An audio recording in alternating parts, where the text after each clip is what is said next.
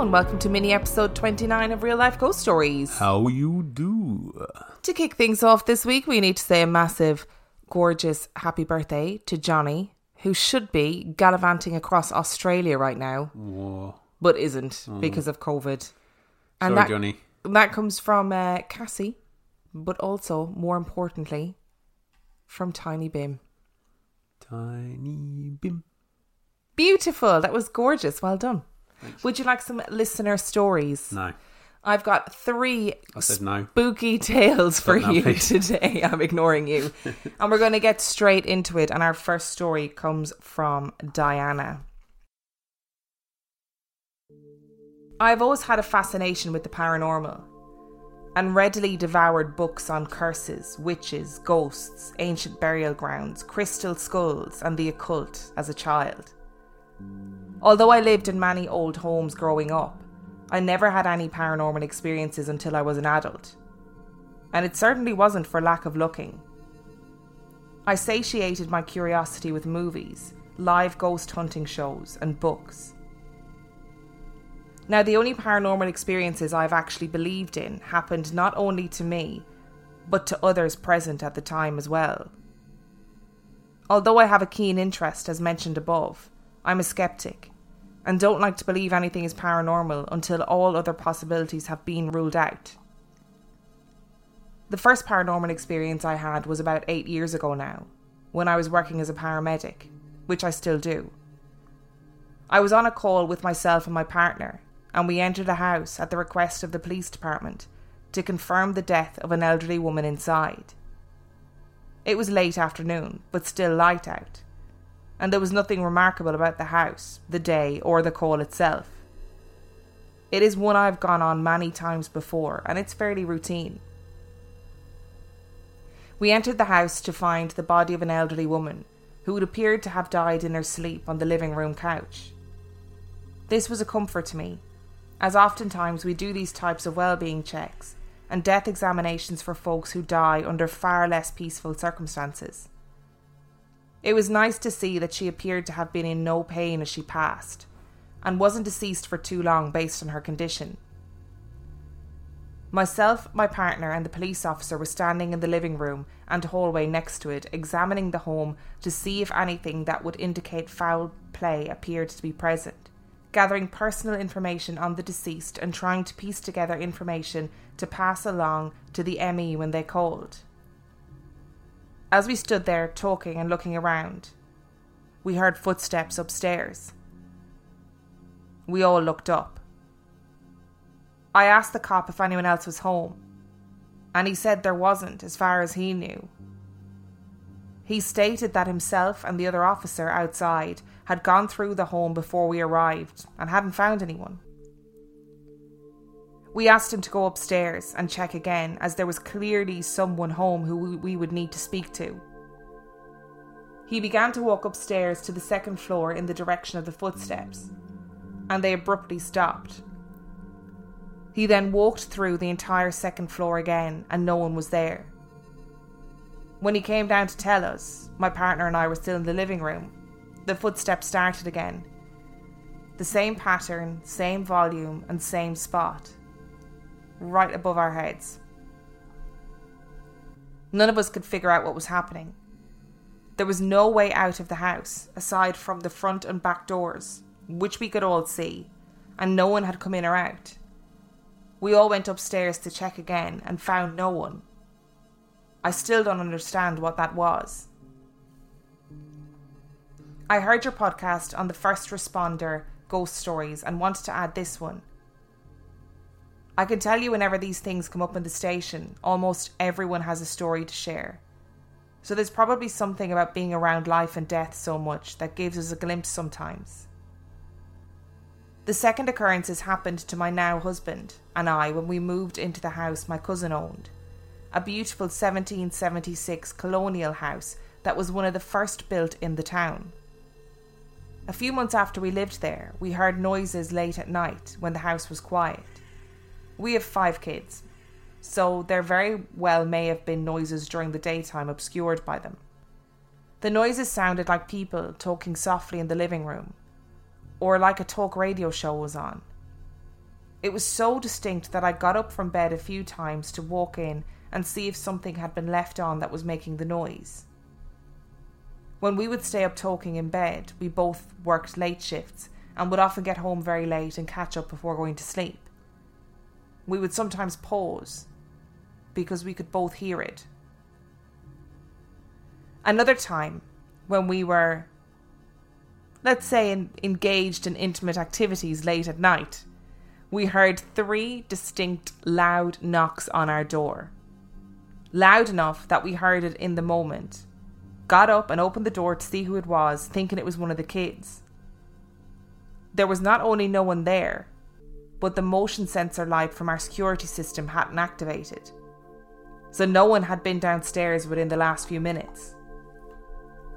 Lastly, although I did not see this, one of the kids, he was 4 or 5 at the time, talked about a man he often saw in his bedroom. He called him Abraham Lincoln because he was tall and wore clothing and a hat similar to his. He has quite the imagination, so I never took too much notice of it or became concerned. Until I heard your podcast regarding the man in the hat. And now I wonder. Children seeing men in their room, regardless of whether they have an overactive imagination or not, need to be believed. Or drop kicked. Or drop kicked. No, I'm not encouraging you to... No, don't drop kick your kids. But, man, I can't handle this notion. Because I do genuinely feel that children and animals can sense different things to adults. I feel like they're more open to things. Animals because they're like instinctual, and children because they're yet to get that skepticism that's just naturally inbuilt. Even if you're the biggest believer in the world, in the paranormal, even if you're as gullible as me, there's still a part of you that's your adult response to these situations. Do you know what I mean? Yeah, where you try and find a rational explanation. Yeah. It's just the way we are. Yeah. So, oh man, I'd like to think that it was actually Abraham Lincoln. Just, felt like it was the right time to go and talk to your son. I mean, Abraham Lincoln is known for this sort of thing, so absolutely. I mean, he was like, his wife was well into that side of things, wasn't it? We've spoken about that before. So maybe he's just like surfing the astral planes, dropping in on kids saying, "Hey, how you doing? You keep going to school, son. Yeah, you keep going to school. One day you can be like me and wear a stovepipe hat. And haunt children." This is the first story where I've chuckled a little bit about the experience, because normally they freak me out, but the idea of a ghost pranking them when they're having sex is hilarious. The ghost was like, absolutely not. Abraham Lincoln does not approve of this kind of behaviour. I wonder if the first experience, when on the call to confirm the death of the old lady, I wonder if it was just the old lady still knocking about, like the spirit of the old lady. That's what I thought when I heard it. I didn't think like, oh, it must be haunted by somebody else. Like, and especially if she had an easy passing, maybe she wasn't aware that she had died yet, which is a bit of a mad. She's gathering her belongings. I definitely think that if we went to a police station or a paramedics or an ambulance station or whatever and said, "Hey, have you guys got any weird stories?" I'd say we would be inundated. Absolutely. Most definitely. I figure the voices in the living room was just probably residual energy from when it... Or aliens. Times, that's what I thought it was. I always think of voices being aliens, because in Signs, when they hear the voices on the monitor. Oh yeah. That's what it always reminds me of, and it freaks me out. No, I feel like it's probably residual, because you're talking if the house is still around from colonial times in 1776 or whatever. Seen a lot of life. And it's probably quite sturdy built, and I'd imagine it was probably quite a main house of the era. So it probably had social gatherings quite a lot. So potentially just residual energy there. Still creepy though. Nope. And our second story today comes from Sandy. South Africans probably tend to be more open to the possibility of ghosts and haunting. Although we tend to believe they are demons rather than just grandma hanging around after dying. It's difficult to write a story about what went on in our house, as the events were spread out over many years with periods of more activity, and I wasn't the main target of whatever lurks in that house. When I was a baby, my parents bought their first house in Johannesburg, South Africa. It is at the very end of an older suburb, and the house is on a short little street with only 4 other houses. The street is a dead end, ending in a field that has been left undeveloped. It was a really fun little area to grow up in. We never had much traffic, and all the houses had kids in them, so we could play all day and late into the night. Even as young children, my brothers and I were aware that strange things would happen in our home. I have a really early memory of my parents praying through the house and inviting clergy members in to cleanse the home. My first memory of experiencing anything odd myself happened when I was 6 years old.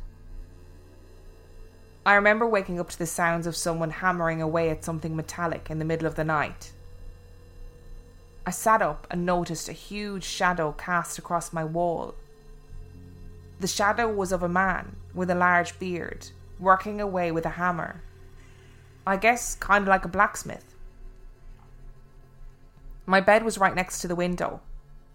I pulled the curtain open to see what was casting the shadow, and it all faded away. Even now, 30 years later, I can still remember exactly what it looked like. Our home had 4 bedrooms. My older brother and myself each had our own room. My 2 younger brothers shared a room, and my parents shared a room. Our home had the kitchen and living areas at one end, and then a long corridor ran from the living area to the bedrooms. When I was around 10 years old, my older brother started having horrific experiences at night. I would wake up to the sound of him praying out loud. He said he would wake up with hands around his throat choking him. He used to be terrified to sleep, so instead he would spend hours on his knees next to his bed praying out loud. He said on those nights the dread and anger would settle on him and would last for days. My father admitted that he had had 3 instances of the same thing happening to him. He said that he would wake up at night and be unable to move, and he would feel incredibly sad and angry. Then he would hear the window in my younger brother's room open, and someone struggle in through the window. After that, he would hear footsteps coming down the hallway to his room, and he would feel the hands wrap around his throat. And only when he was able to call out to Jesus out loud would the entity release him. One night my dad woke up. He heard the window open, but this time he could move. He jumped up as he heard the thing move down the corridor, and he ran to turn on their bedroom light. When the light turned on, he could hear the thing run through the house, so he chased it. But he never saw anyone or anything. In talking with neighbours, my parents found out that people involved in the occult frequently used the field near our house for gatherings, and that when our house was empty, they had had meetings in there also. When they learned this, my parents had more clergy out to the house to pray over the property. I remember my mom saying that she thinks the people who were using the house before must be very angry with us for taking their meeting place, as the activity became much worse after the prayers. After the clergymen had left, we all went to bed. That night, an unseen entity walked down the corridor, opened my parents' door, and sat down on their bed. My mom said the whole side of the bed sagged, but my father never woke up from it. My mother stayed awake the rest of the night, frozen in fear. In the morning, the entity stood up and walked away. After that, it would come back a few more times. Sometimes it would just sit on the bed, but sometimes it would lay down next to her. The room my younger brother shared was the room with the most bumps in the night. The room was always cold and always dark, even though it had a huge picture window. This is the room the footsteps would always begin in. My younger brothers would always end up sleeping in my parents' room, or with my big brother, or one of us would sleep in there with them.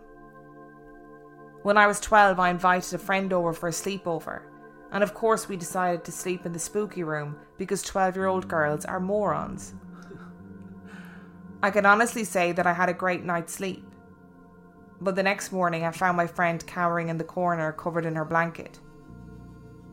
She said she was awoken in the night with her face pushed up right against the wall.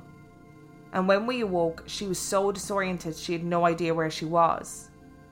Then something pushed her down and sat on her chest. She said she struggled with it for a moment before it released her. She said she had poked me and said my name over and over again but could not wake me however hard she tried. I don't remember being a particularly heavy sleeper as a child. For some reason, she never stayed over at my house again. I wonder why. The last story I want to share happened when I was 13. My father had left for a trip with some friends for a few nights. And this happened on the first night that he was gone. My 3 brothers had all decided that they would sleep in my mom's room with her because they were afraid to be in their own rooms at night. I had not felt the fear like they did, so I stayed in my own room, preferring my bed to having to sleep on the floor. I was awoken in the middle of the night by the sounds of someone breathing very heavily and walking down our long corridor. The funny thing is, it sounded like someone creeping along in a pair of high heels. I laid still for a few terrible minutes listening to the clicking and heavy breathing. I realised that there was a very real possibility that we had an intruder in our home, so I knew I had to do something. Dreading every moment of it, I quietly stepped out of bed and slowly inched to the door when disaster struck. I tripped over my school bag, that I had obviously thrown on the floor the previous day, making a horribly loud noise. The breathing and walking sounds stopped immediately. Even now, writing this down, I can remember the absolute terror that I felt when I realised the house had gone silent. As silently as possible, I then quickly crawled forward for the last few feet, and holding my breath, I peeked around my doorway. I'll never forget seeing a black humanoid shadow dart out of the corridor and into the kitchen. Throwing caution to the wind, I jumped up and leaped to my mum's bedroom door. I yanked it open and flew into the room and slammed it shut behind me. My mum, of course, jumped up and ran to me. My 3 brothers were dead asleep and nothing was able to wake them. I immediately tried to turn the lights on, but to my horror, nothing happened. My mum and I sat in the room in the dark, realising that the power in the house was off. I was near hysterics at this point, whisper hissing to my mum that she needed to call somebody, that there was somebody lurking around the house. My mum locked the door, called the police, and then we sat there waiting. I remember fighting off the urge to sleep as we sat there together waiting for morning. The police never showed up, which was common in South Africa. But somewhere in the morning hours the electricity came back on. When morning came, we unlocked the door and went to inspect the house. There was no sign of any break-in, but in the kitchen, the trash can had been emptied and trash was strewn all over the kitchen counters and the floor. To this day, I still don't know if it was an intruder in stilettos or some weird hooved creature wheezing down the hallway. The worst part of the story is that I think some of the people in my family now belong to this entity.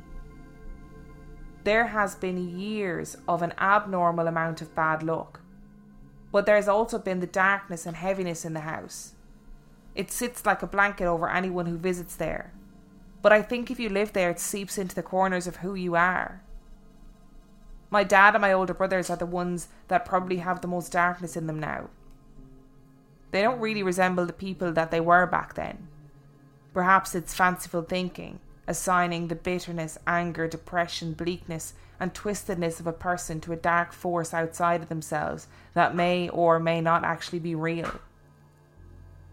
But last year my youngest brother visited my family for a weekend, and it was one of the first times he had slept in the house since moving out years ago. He told me the very first night he was walking out of my old room to the bathroom when he saw a humanoid figure, as black and dark as tar, walk down the hallway and disappear around the corner. Oh, that's a heavy story. Oh, that's giving me the heebie-jeebies. I did not like that. No, not at all. I think the thing is, when you're living in a city, there's always that actual possibility that it's an intruder. That is a human. Yeah. And it seems like her family did the right thing, like Yeah. called the police and wait. And I can verify that. I'm sorry to be that person, but the police don't always show up. And it's not just a South African thing. Yeah. But I do think that's a genuine... I mean, it's a genuine possibility everywhere, but I feel like it's more... When you're living in a big city, it's more likely that that's the case. But man... Whew, the black like tar description is horrible, and the shadow darting... Oh, God. Can't deal with that. And it's really strange that all of those stories have some kind of thing going on when they're sleeping. But other than the person it's happening to, the other person that's asleep can't be woken. It seems to be like a trait of each experience. So like when she bursts into her mum's room, the brothers stay asleep. But some people are just very heavy sleepers, though. Yeah, that's true. I can verify that. And especially if you're too frightened to sleep in your own room, you probably have had a long time of disturbed sleep and are probably in some ways sleep deprived. So maybe they just were having a really good night's sleep for the first time in ages. But even when her friend was over, she couldn't be woken. Do you know what I mean? Oh, yeah, she no, wasn't I'm not sleeping in her room. I'm not disputing what you were saying, but some people are just heavy sleepers. Yeah, it's craziness. And it reminded me of that scene in Pyewacket, which, you know, that film we watched a couple of weeks ago. Yes, with the girl in the car. When the girl was there, when her friend is just so freaked out. Like, it felt like that to me when she was describing how scared her friend was. Yeah, there's something going on in that house. I don't like it. I don't like it at all. I've got one more story for you. No, I'm good. We can stop there. This last story comes from Carey. When I was 8 years old, I moved into a new home with my father, mother, and younger brother. It was a nice, comfortable house that was sold quite cheaper than the rest in the neighbourhood, and my mother was really proud of it. I lived in the last room in the back with the largest closet, which upon moving in, we found it with the name Michelle written in a different colour, markers and pencils over and over again on the inside of it. And at that point, you move out. Yeah, this is me absolutely. Interjecting. I'd be like, thank you, Michelle, for letting us know that you're here. See you later. So yeah, I'm off. The hallway that led to my room had closet doors made of mirrors that faced each other, and my parents' bedroom door was right next to mine. My mother was so excited about getting this home for so cheap, she decided to build an extra hallway and room on the side of the house. And that is when I remember things began. It was very slow and subtle. Some days we'd hear as if someone was moving around the hallway being built. The clinking of nails, the sounds of a bag of cement being dragged through the coarse floor. Other times it seemed like there were people talking in the hallway. We almost ignored it, blaming it on the wind coming through the holes of the unfinished walls. When I was about 10 years old, I was playing in the mirrored hallway, and I opened one of the doors to make the infinite effect when two mirrors face each other. And I noticed that my reflection was not alone. No. Behind me, right above my head, peeked the face of a young woman with brown curly hair like mine. She stared blankly, her mouth opened as if to speak, and then her eyes moved to me. I immediately shut the door and ran out. I explained frantically to my mom as I had more trust in her, but was met with the typical, "You saw wrong, nothing's there, it must have been a trick of your imagination. Don't bother your father with it." Things got way worse, and fast, from that moment. Friends who visited would say our house smelled sterile, like a hospital. Our names would sometimes be called, with nobody there. My little brother would tell me he could hear me cry in my room sometimes, when I wasn't crying. At night, almost every night, I could hear what sounded like bare feet on lino floor go up and down the hallway and stop, at times, at my door, and on rare occasions rattle my door handle, which I kept locked at all times. Through the windows, the hushed whispers of what I could only describe as when a group of people pray quietly in an echoed church came through, panicking me to a point where I always slept with the television on. Sometimes, as I'd walk through the mirrors, I could almost catch a glimpse of her standing just out of sight. I would never look into those mirrors directly. As I grew up, the incidences were regular occurrences. I almost got used to it and began to ignore it, only acknowledging her if a cup fell or if the cabinets were open after I'd shut them. When I was about 13, I'd gotten up to use the bathroom, and as I stepped into the hallway to go back to bed, I could barely make out the figure of my mother standing in front of my door. As she sometimes sleepwalked, I walked over and stretched my arm out to guide her back to bed. "Mama, come with me." As my hand reached her arm, it went through and touched my door. I realised her hair was much shorter and she seemed slimmer.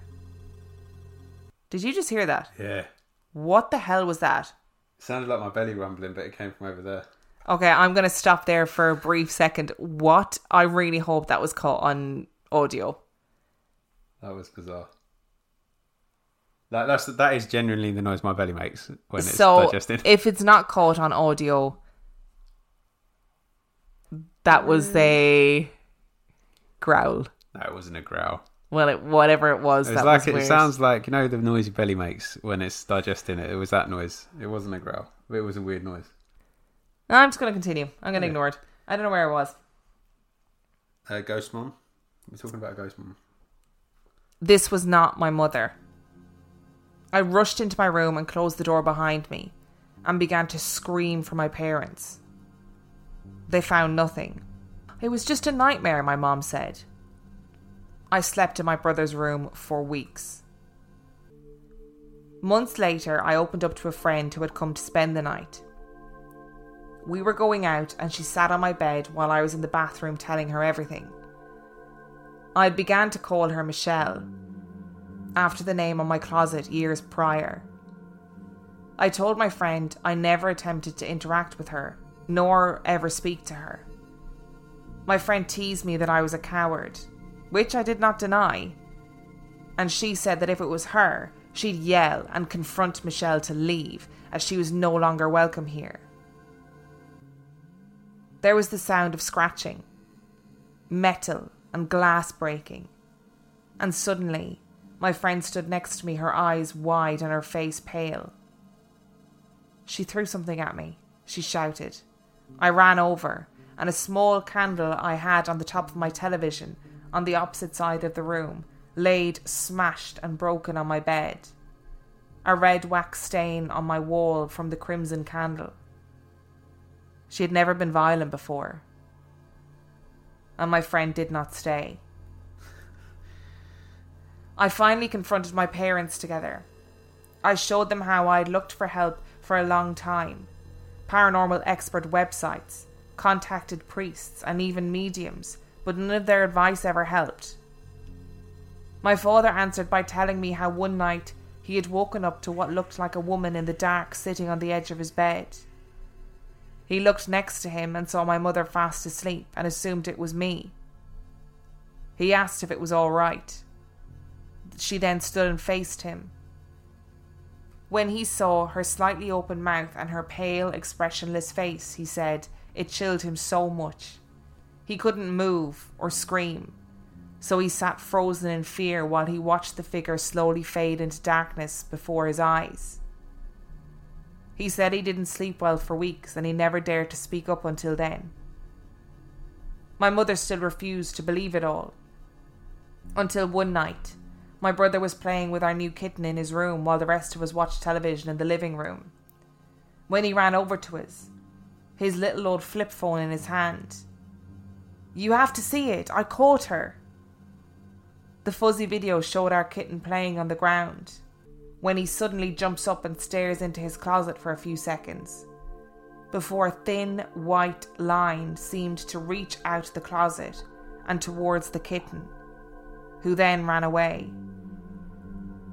Before the video ends, the face I'd seen in the mirror so many years before seemed to peer out from between his hanging clothes.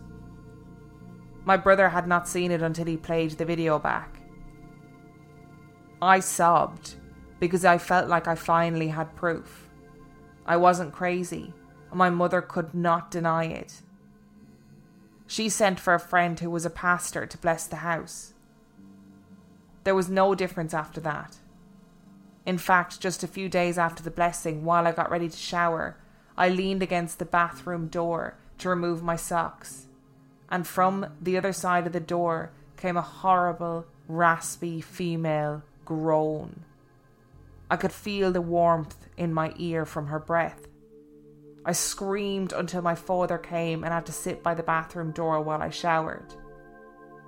Gladly, only a year later, we moved out. When we were finished emptying the house, with my father next to me, I spoke out loud to her. I hope you find rest. Thanks for the company all these years, even if we didn't always get along. We're moving on now, and I hope you do too. My family and I never experienced Michelle again, nor anything else in our new home. Sorry, Michelle, absolutely not. No, definitely not. Oh, no, Michelle, no. This is why I don't like mirrors, you see. Peering behind my... I can see that video in my head. Yep. And it's like I want to tuck my legs in from under the table. That's how I feel now. Yep. That is my symbol for I'm really freaked out now. Yep, don't like it. Don't like it. I love how the mum was like, don't bother your dad, knowing that the dad had already seen her. He hadn't told anybody. Oh, okay. Yeah, okay. he said that he only talked about when the little girl was like, there's something in this fucking house. I thought he would only talk. I thought that meant he only talked about. I thought that meant he only talked about it to her. Like no, to the little girl. I thought the mum knew. Yeah, I don't. I am with you. I don't think I would have got beyond the Michelle in the wardrobe written in the wardrobe. No, over and over again. No. I mean, when I was a kid, I used to draw all over my bedroom walls. And my mum used to allow it because she was like, it's your bedroom, do what you like. Why would I write my own name over and over again inside my wardrobe? I wouldn't. It's one of the first things kids learn to write, though, isn't it? Yes, it is, absolutely. And I guess if you're practicing and you haven't got any paper... And you're inside your wardrobe. Oh. Maybe she was just locked in there for being naughty when she was a kid. Equally, it doesn't make it any better. I don't like the idea of having wardrobes with mirrors as doors. I know you would love that because it would mean you had like 2 full-length mirrors in your house to pose in front of. Yeah, but I'm not feeling that at all. That is a horrible story, and I don't mean that it's a bad story. I mean it's just not very nice for you or to think about. Whew. So if you enjoyed this week's stories and we live to see next week, I mean, let's hope that we do. I don't fucking know if we will or not. I don't know. I just don't know what that was. I really hope the microphone audio picked it up. Yeah. Anyway, we'll check in a minute. If you enjoyed this week's episode and you would like to come and join us, you can find us on Instagram, Twitter, Facebook. We also have a Facebook group. All of the links to those things are on our website, which is reallifeghoststoriespodcast.com, where you can find the links to all of our merch. Our merch is created by our fans and all of the money goes to them. And so if you would like a 50p Movie Club face mask, because you should be wearing one. Yes, you can find them there too. You can also send us your own spooky stories to reallifeghoststoriespodcast@gmail.com. Absolutely. And if you want to support us on Patreon, you can do so. Patreon.com/Real Life Ghost Stories, where for $5 a month you get access to at least 65 episodes. And for $2 a month you get access to the complete back catalogue of 50p Movie Club, which is a whole other podcast hosted by Dan and Dave Keane. And on that note, we shall see you next week. Bye.